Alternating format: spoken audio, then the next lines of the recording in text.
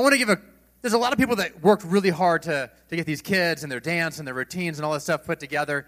And if I try to name everybody, I would forget somebody. But I do want to name a few people real quickly. And one of them is Paulette Harris and her husband Clem run our children's ministry. They do an amazing, amazing job. That's right. They do an amazing, amazing job all the time. And then for this, they even put an extra effort to make this happen. And so, guys, thank you so much. Thank you so much. Clem says it's mostly Paulette. And so, but yeah, no, it's really, thank you guys so much. You know, Cinnamon and John are our parents in our youth ministry, and they helped organize the youth putting together their song. We have another song that's going to come from the youth ministry in a little while here, but they did a great job there. Thank you guys so much for putting that extra effort in.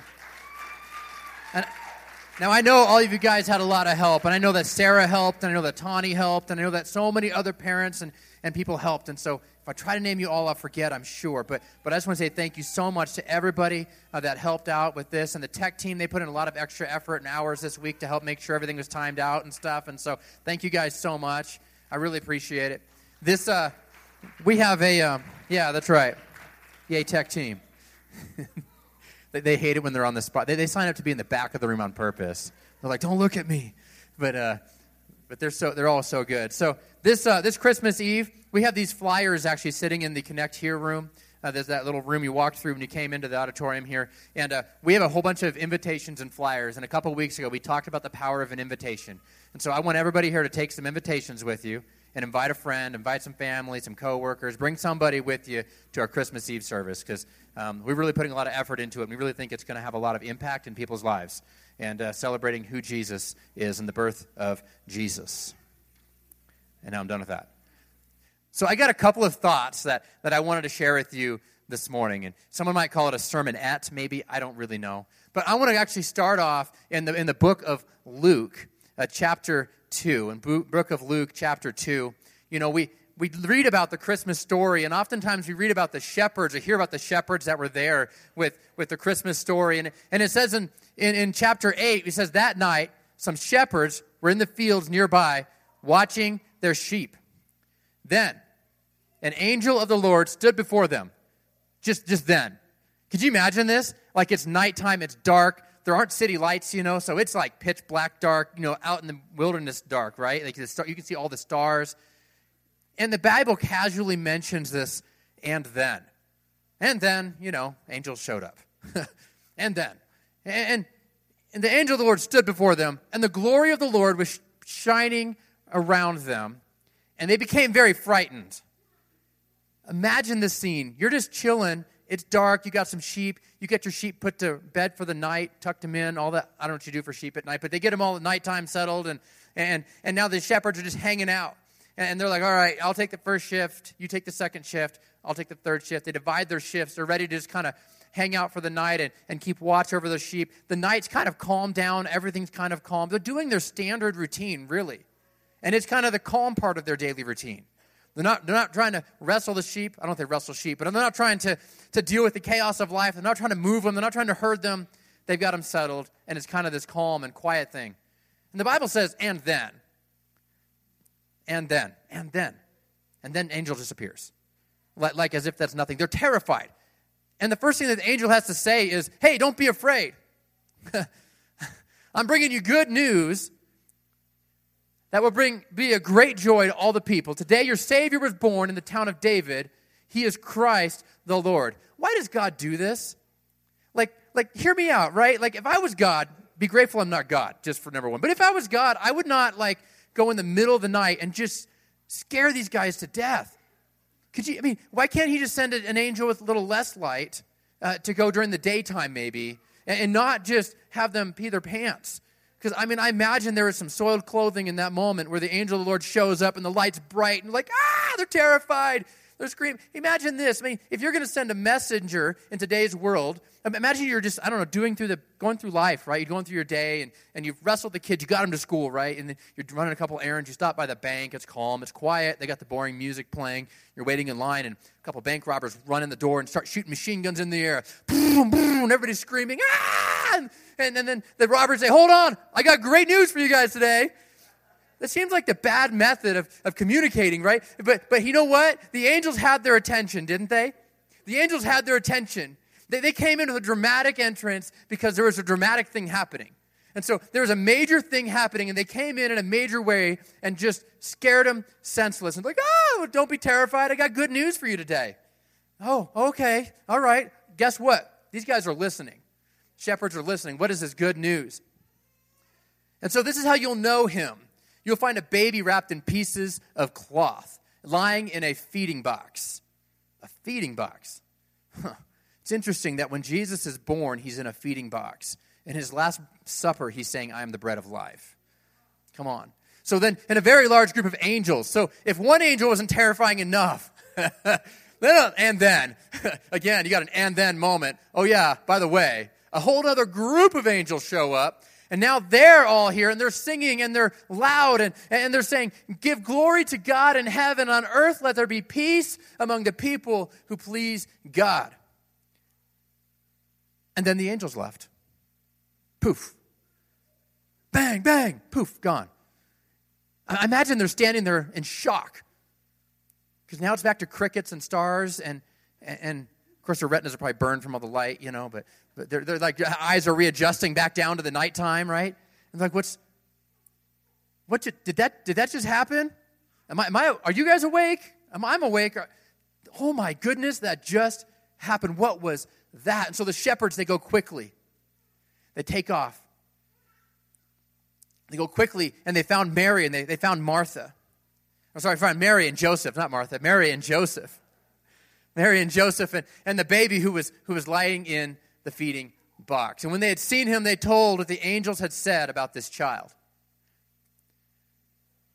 Everyone was amazed at what the shepherds said to them. But Mary treasured these things and continued to think about them. And the shepherds went back to their sheep, praising God and thanking him for everything that they had seen and heard. And it had been just as the angel had told them. This morning, I want to put one thought in your head: the difference between happiness and joy.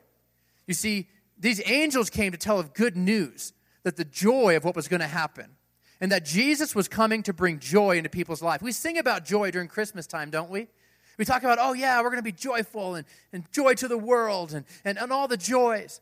But here's what I find in our culture is that people aren't chasing joy. They think they are, but they're actually, with their actions, they're pursuing happiness.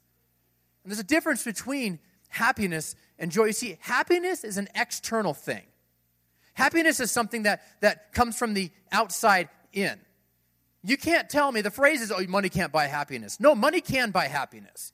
Money can't buy joy, but money can buy happiness. You know how I know this? Because when I buy presents for my kids and they unwrap them, I can look in their face and I can see the happiness. You buy that new car that you've been wanting, and that feeling inside of you is happiness because you got something new that you really wanted. You've been saving up for something and you buy it, it's happiness. You give a gift to someone and you feel happy because they feel happy. You can buy happiness. Happiness is something that happens on the outside of you. Happiness is something that we see a lot of in our culture today. Christmas should be a time of joy, but our culture has kind of turned it into a time of happiness. Don't get stuck in the happiness trap. Don't get stuck in thinking that that external thing is going to satisfy you. And here's what I know, because my kids' Christmas presents from last year, I don't think they even play with them this year, which means the happiness wore off. That new car you bought a couple years ago isn't new anymore. In fact, that's that same old car you've always had. And that thing you wanted so badly, do you remember it? That thing that you worked so hard to save for, and you bought it a few years ago. And today it's there. The happiness factor wears off. See, the difference between happiness and joy is happiness comes from the outside, and joy comes from the inside.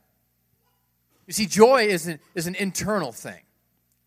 You see, happiness is the gift that one another, we can buy for each other, that external thing. But see, joy is the thing that God purchased for you. You see, when the angels showed up in the field, they weren't saying, like, oh, let's get happy. They're like, joy to the world. Joy is here.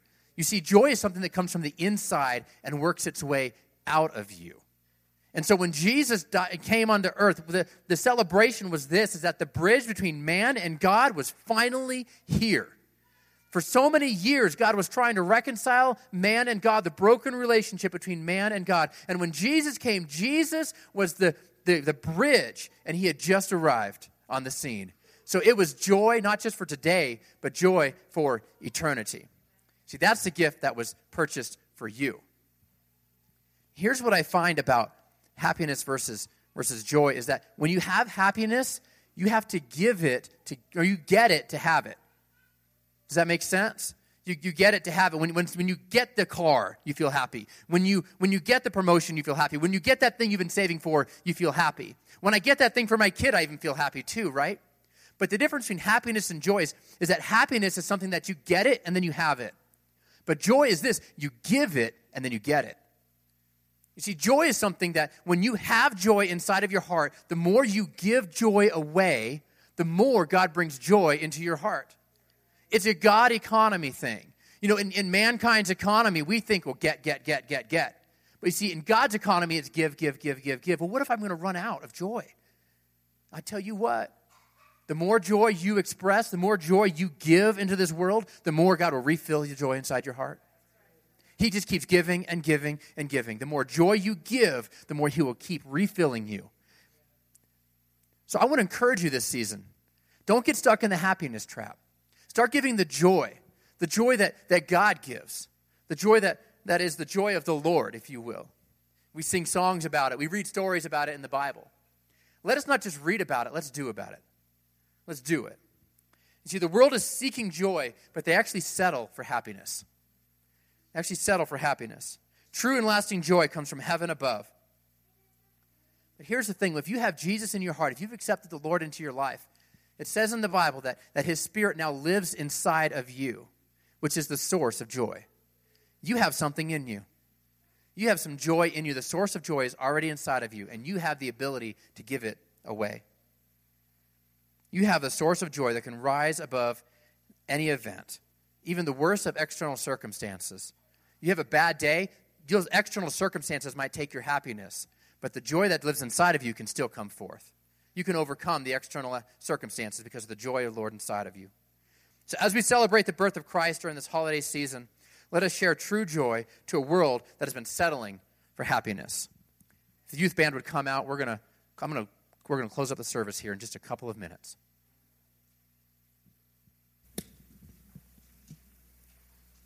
You know, and talk about this joy that's internal. We talk about how when you say yes to God, when you have a relationship with God, he puts his Spirit inside of you, which allows you to have joy in the toughest circumstances. You may be here this morning and you've never said yes to God. You've never gotten your heart right with God. I want to encourage you, today would be a good day to get your heart right with the Lord. Today would be a good day.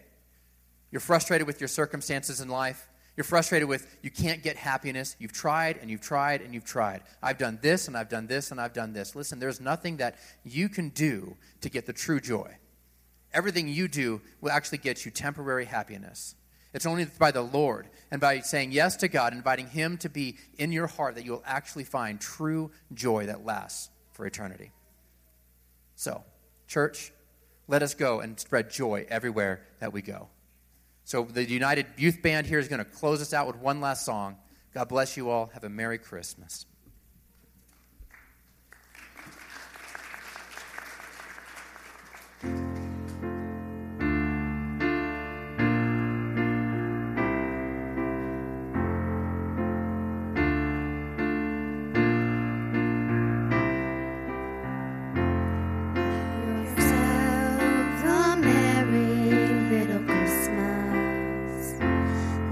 Your heart be light.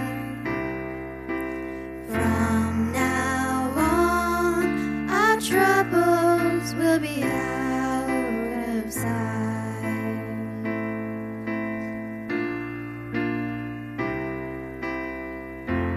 Have yourself a merry little Christmas. Meet the Yuletide gay.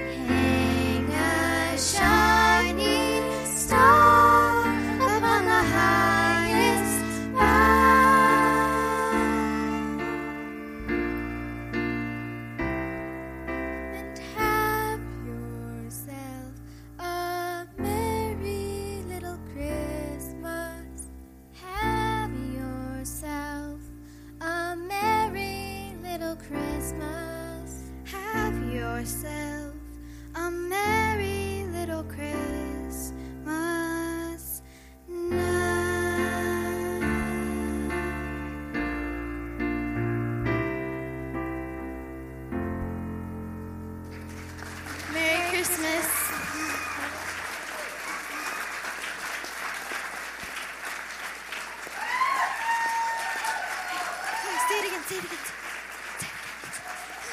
Say it again. Thank you for coming. Merry Christmas.